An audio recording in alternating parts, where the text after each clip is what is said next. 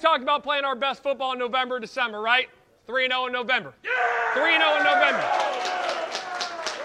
And now, right, we're getting into December football, right?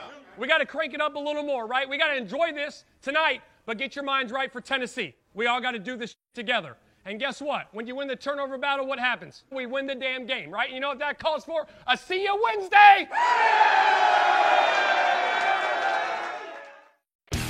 You're listening to the Colts Blue Zone Podcast with Mike Chappell and Dave Griffiths. Hello and welcome to this edition of the Colts Blue Zone Podcast. I'm Matt Adams here with a recap of the Colts and their 27-20 win over the Tampa Bay Buccaneers. Some of the themes here, some clever fourth down calls from the Colts, some key turnovers that the defense have forced, and a running game that it was able to seal the win for the team. The Colts moved to 6-5 on the season. If the playoffs started today, Indy would be the last team in, but let us remind you that the playoffs do not, in fact, start today. That is not how things work in the NFL or sports in general. Now, the Colts have won 2 more games than last season. They've now won 3 in a row after a 3-game losing streak following the injury that cost Anthony Richardson the rest of his season. Their remaining schedule, we're not allowed to look ahead, but you know what? Or the team's not allowed to look ahead, but we are. And their remaining schedule has several winnable games left on it. So, you know, it's going to be kind of a race to the finish line here in the AFC. They got some breaks yesterday with Buffalo losing and also the Texans losing. So, you know, it's not a lock, it's not a certainty, but the fact that we are talking about the possibility of playoff football this far into the season just kind of shows you how much things have changed under head coach Shane Steichen. Now, the Colts only won their second home game of the year, so they've got to be a little bit better at home. We had said that, and we were a little bit worried, but they've kind of played flat at home, but they got a good start in this one. Well, it wasn't a really great start, I suppose. Tampa marched right down the field on the first drive. They got the ball down to the 1. The Colts got some breaks there, though. They stopped Baker Mayfield on a quarterback sneak to try to get the ball in. He injured his ankle and had to leave the game. The Buccaneers then had a false start penalty. That kind of, hurt that drive there. They weren't able to get into the end zone. And I will say that while he also had some moments that weren't so great in this game and has had moments that aren't so great in the season, Darrell Baker Jr. had a really nice pass breakup on that first drive to kind of get things going and hold the Buccaneers to a field goal. Now, the real key for me here was the Colts were 3 for 4 on fourth down. 2 of the conversions led to touchdowns. A third also almost led to points. Matt Gay missed a field goal from 58 yards. It was close. He had good leg on it, had more than enough leg to get there. The problem is it hit the upright. It hit the part of the upright where the ball bounces out instead of sometimes where you get the carom between the uprights, and that was right before halftime. So 3 of their 4 conversions, could have led to points, but only 2 here, but 2 of them led to touchdowns. The only non-conversion was a fourth down pass to Josh Downs that fell incomplete.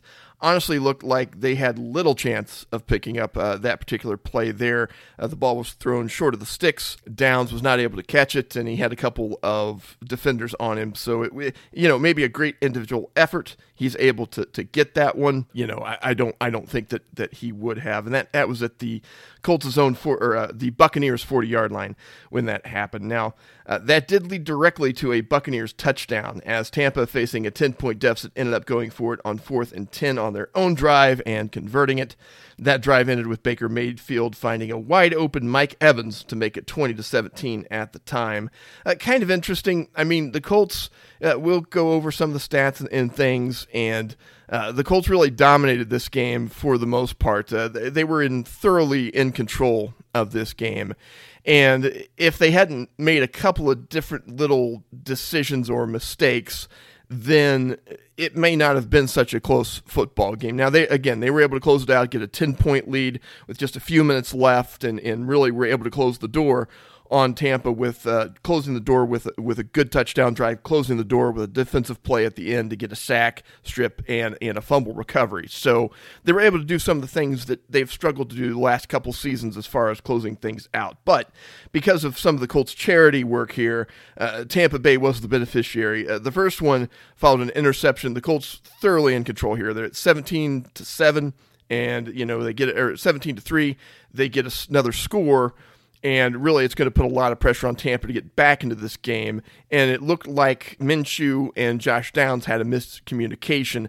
Minshew thought Downs was going to go out for the ball. Downs decided to sit inside for the ball. So when Minshew threw with anticipation, there was no receiver there except for the Buccaneers, who were able to intercept that ball. And then that led to their first touchdown. And again, Mike Evans wide open in a miscommunication in the secondary, it looked like, on that one, which again is something we've seen this season.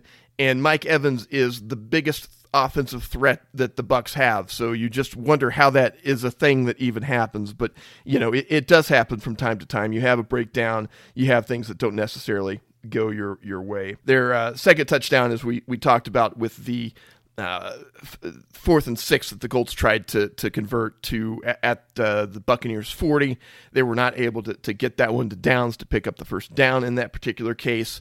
That gave Tampa pretty good field position there, and it allowed them to get another touchdown. But they did have to convert a 4th and 10, and I think the most distressing thing about 4th and 10, while the Colts had 6 sacks in this game and they were able to pressure Baker Mayfield a lot of the time, they still struggled in key situations to either send an extra guy or get pressure from their front four. And on a 4th and 10 situation, they didn't really accelerate the clock in Mayfield's head. He was able to get that conversion, and then that led to their touchdown. It made the game pretty tight at that time. Now, again, when it comes to the 4th down calls, you'll take the good with the bad. Steichen's just going to do it. It's just part of his DNA. It's in the guy's gut to be aggressive, and that's one of his pillars, is we're going to be aggressive, we're going to be relentless, and that's why you see the Colts kind of do these things. And they've been, they've not been the best in the league at it by any stretch of the imagination, but boy, a couple of those calls that they had on 4th down that were absolutely game breakers really did it for them. One of them was kind of an RPO play where they faked the handoff. Minshew sort of drifted out to his left, and then, Michael Pittman Jr. faked a block, and then he got downfield. There was nobody there, and he picks up 24 yards to get a first down on like a 4th and 1 type of play. And then the second one was just really an absolute thing of beauty. The Colts facing a 4th and inches. They brought on Zaire Franklin, their leading tackler, their really, really good linebacker, kind of as a fullback in this play. I think that kind of got Tampa out of sorts a little bit here. And, they're thinking this is going to be a straight-up run. They're just going to run Jonathan Taylor up the middle. And, what they do is they fake the pass. They fake the run again. Mo Alley-Cox running wide open over the middle of the field. And Minshew just kind of aims that ball a little bit. Just, he's so safe with that throw to try to make sure that he gets it. So Mo Alley-Cox gets 30 yards on that fourth down play, and that does lead later to another Jonathan Taylor run and a touchdown for the Colts, and that effectively seals the game there. I mean, the Bucs added a field goal late, and they did get the ball back with a chance to maybe try to tie it up, but the Colts were able to shut the door on them in this game. But boy, those 4th down plays were really something, and even the one that they didn't get any points from. The one that led to the long field goal attempt that Matt Gay couldn't quite nail down, was a nice, it was a 4th and 3, and I think they hit Pittman on a 6-yard pass. So, it's a different culture here for the Colts, and let's hear from head coach Shane Steichen. Real quick, no injuries for you guys. Came out clean. Great team win. I mean, huge to get to 6-5. And then heading in, obviously, to a division game next week against Tennessee will be big. But huge team win. Defense came up big there at the end with the sack fumble. Offense did a good job moving the ball in that first half, getting 17 points, and then finding a way, obviously, at the end, 4-minute to put it out. So good team win. You went for it on 4th down 4 times. What went into the aggressiveness there? Just feeling it in the game. There's just hey, here's what we're doing in this situation, and we went for it. You had that play in your pocket, the 4th and 1 play. Put it in this week. Actually, our tight end coach, Tommy, he came to me with the idea, and we were doing our short yardage meeting, and I said, "Shoot, that looks pretty good. That looks like a walk-in touchdown. Let's have that one up for sure." And said, "Who we want at the fullback spot?" We went back and forth, and I said, "Let's put Z in there at fullback," and they gave us the look, and it worked. What about his reaction to being put in at fullback? Like, was he? Oh, no, I hit him up during the week. I said, "Hey, you're coming in on power. You're going to block inside out on power." He goes, "What? No, I'm fast to the flat." And I'm like, no. No. You're going to block power first and then maybe something down the road. But, no, it was awesome to see. It was a huge play. Did you think about going hurry up and keeping that personnel on the field? No, I felt good about that call. We just were waiting for the right time to call it, and it came up in a big-time situation, and we went for it and hit it. What about the early one to Pitt? You guys, play action with Zach, and then he slips out. Yeah, no, it worked good. That's all I got for you. It was a good play. Ronnie Harrison obviously got elevated last week, comes in, gets a pick. How big of an impact was that, and just what have you seen from him? Yeah, no doubt. It's huge. Obviously, getting in the system, learning the system, and then obviously getting a lot of action out there today, and then to come up with that pick. That came from the preparation. Guys were wired up on that play. I heard everyone calling it out. It was awesome to see the deep over, and he got underneath it and made the pick, so it was big.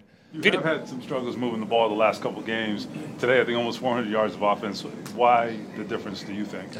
I mean, if I had the answer for you, I'd tell you. I mean, you always try to go out there and have that type of performance moving the football. But, we played well. Guys went out there, played hard, and we made plays today. Vita Vea is one of the better run-defending, defensive tackles in the league. To have Wesley play the way he did and to be able to run the ball the way you're able to do against a front with that guy, what does that say about the O-line as a whole? It was big. I mean, Wesley, I'll say this about Wesley. He loves ball. He loves ball. He's prepared. He prepares every week. And when he gets his opportunity, and he's had his opportunity a few times to go in there and play, and he fights and scratches and claws. And, it's a testament to him, a testament to Tony, our line coach, getting those guys ready to go every week. What do you think has kind of gotten into Dio just the past month or so? I mean, he's played well for a while, but really has turned it on. Yeah, he's definitely turned it on. He's making a ton of plays. He's always around the quarterback. Nate Ollie, our D-line coach, does a heck of a job with those guys. Matt Raish. But Dio's playing at a high level right now, and we just got to keep going in that direction. How refreshing is it to see the defense come out on top and make those game-sealing plays like Samson strip sack? Oh, it's huge. It's huge. Anytime you have an opportunity to go end it, whether it's on offense or defense, you get the strip sack fumble right there, Samson getting that done, and then getting the recovery. And then obviously on the flip side of finishing the game out in a 4-minute situation, they got 3 timeouts. We got to get a first down, to end the game. And obviously staying in bounds, good job by JT getting the first and going down to end it was huge. JT and Zach set the tone just from the backfield. It was huge. I know we came out throwing it there early a good amount, and then, it settled into the run game. But JT popped a few big ones. Zach popped a few. It was good. That 1-2 punch back there is awesome. Did you think you had some matchups that allowed you to come out and go with the pass so heavy early on? Yeah, there were some certain things. We, obviously you have an idea of what you think they're going to play. And like I said, I got a ton of respect for Todd. And, you never know, until you get out there and just kind of seeing the different stuff they're going to do from a front standpoint and a back end standpoint with the coverages. And a few things, we hit. Another few things he did a good job at disguising. But it was good. I thought our guys, like I said, moved the ball. We got to clean some things up, too. We had some penalties that we got to get cleaned up there. But overall, just a great team win. Getting this win after the bye week, now 3 straight wins, and it was a full team effort. You've been preaching complimentary football. How does this win help propel you into the next 6? I think it's big. Obviously, playing your best football in November and December to give yourself a chance there to get in is huge. But we got to take it one game at a time. And obviously going, having a division opponent on the road with Tennessee coming up. Got a lot of respect for them. But we got to prepare the right way and be ready to go.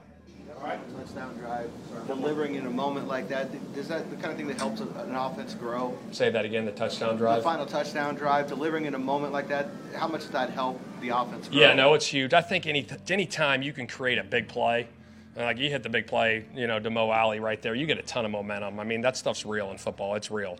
But it was huge to finish that deal off there with a touchdown. So that's head coach Shane Steichen. One thing notable about a couple notable things he said, The Colts came into this game with a couple of injuries. Ryan Kelly didn't play at center, so Wesley French filled in. And then they also were missing Juju Brents again. But no additional injuries coming out of this game. We'll see how things go, during practice for the next week as the Colts prepare for the Titans. The other thing, that play that they ran to Mo Alley Cox is something you see a lot in goal line situations, and they decided to run it, more toward the middle of the field type of deal here in field position. And it really worked well. But it's something that they installed this week. And the tight ends coach, Tom Manning, had approached Steichen and come up with this idea to kind of run this play. And they got a situation that they liked. They got a look that they liked. And I think everybody knew once they lined up and they saw the defense was where it was, kind of in this goal line situation to try to gum up the middle, that they were able to get that ball downfield to Mo Alley Cox and really make a nice play there. So, it's interesting, the chess match and the schematic advantage that Shane Steichen can give you, especially when things are really rolling for the Colts. On offense, Gardner Minshew, 24 for 41, 251 yards, no TDs, one interception, had a couple of sacks. He did have a rushing touchdown, though. Just not a lot. They got some explosive plays in the passing game on the fourth down plays to Pittman, and, it was not like a banner day for Gardner. I don't like the fact that he threw the ball, I think, 25 times in the first half.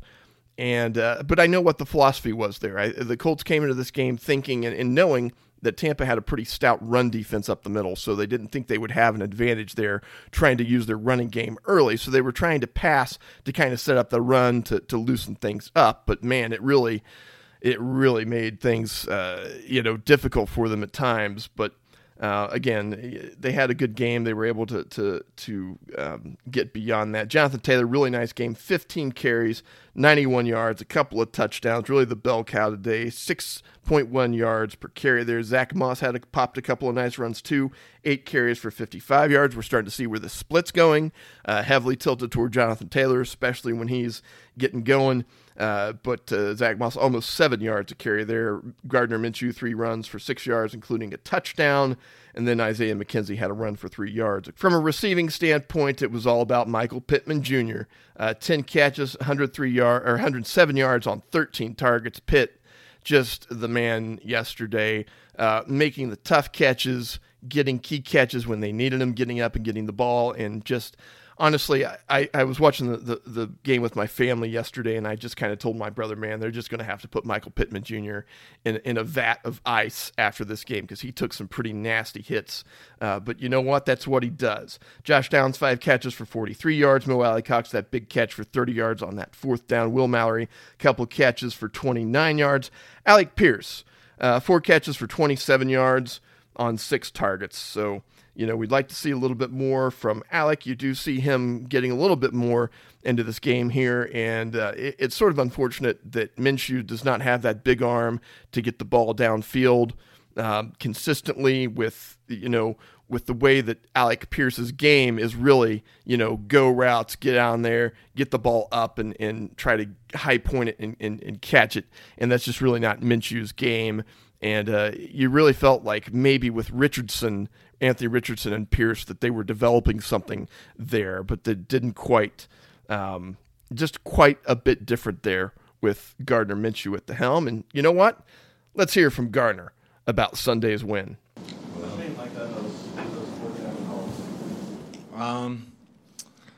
Lets it hang, That's what you want. A coach that'll trust you to put you in those situations.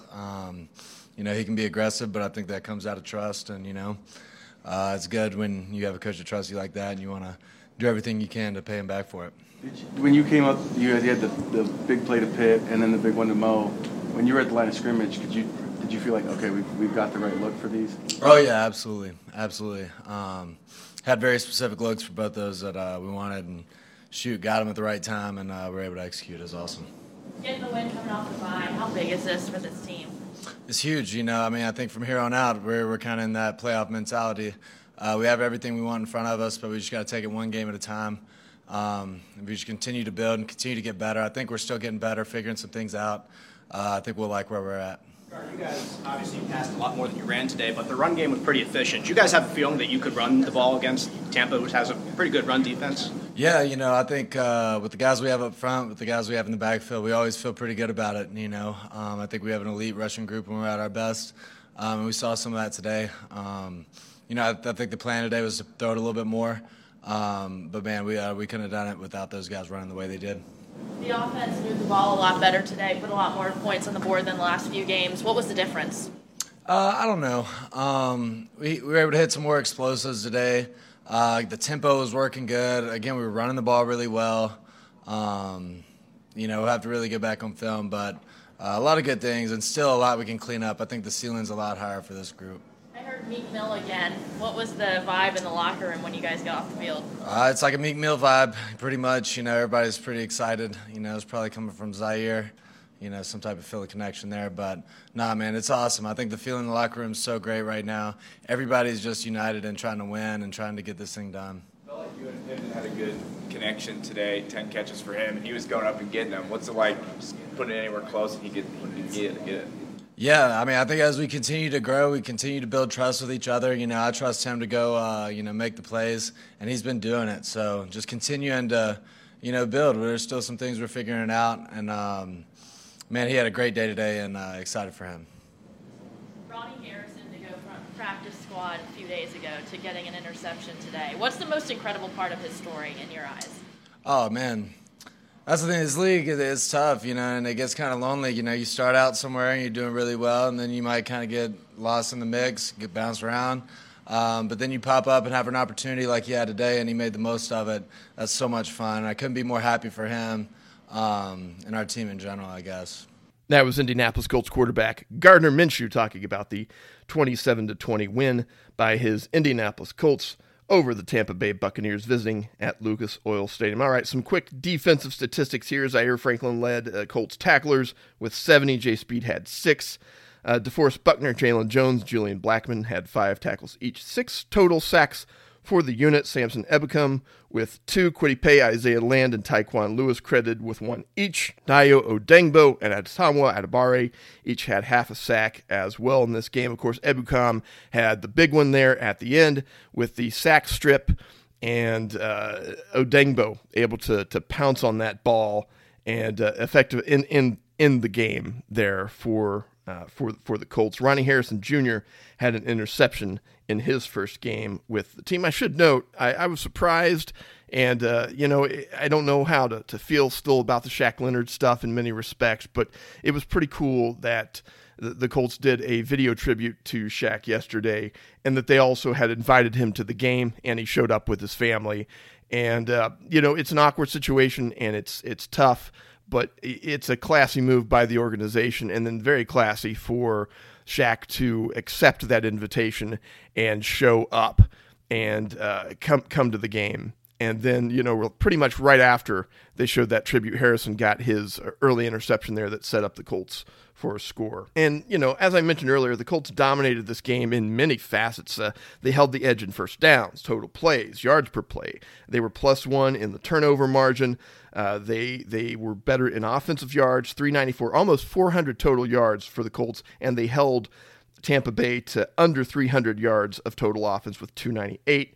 They won in time of possession, and they were more efficient in the red zone. Now, the Bucs did hold a couple of things in an edge. They had fewer assessed penalties and fewer yards and penalties, while the Colts had a couple of really untimely ones, and, really do penalties come in any other way. Tampa also better on third down, 5 for 13, that's about 38%, and the Colts were 2 for 11 for 18% on third down. And because of some of the situations where they were not able to convert those third downs, the Colts did go for it 4 times on fourth down, and they were 3 for 4 on fourth down, so 75% conversion rate there. You would love to not have to do that, but I tell you what, with some of the play calls that they made and some of the plays they were able to make and get points out of those fourth down conversions, you really can't argue with that too much. I mean, they were able to score 14 points off of going for those fourth down conversions.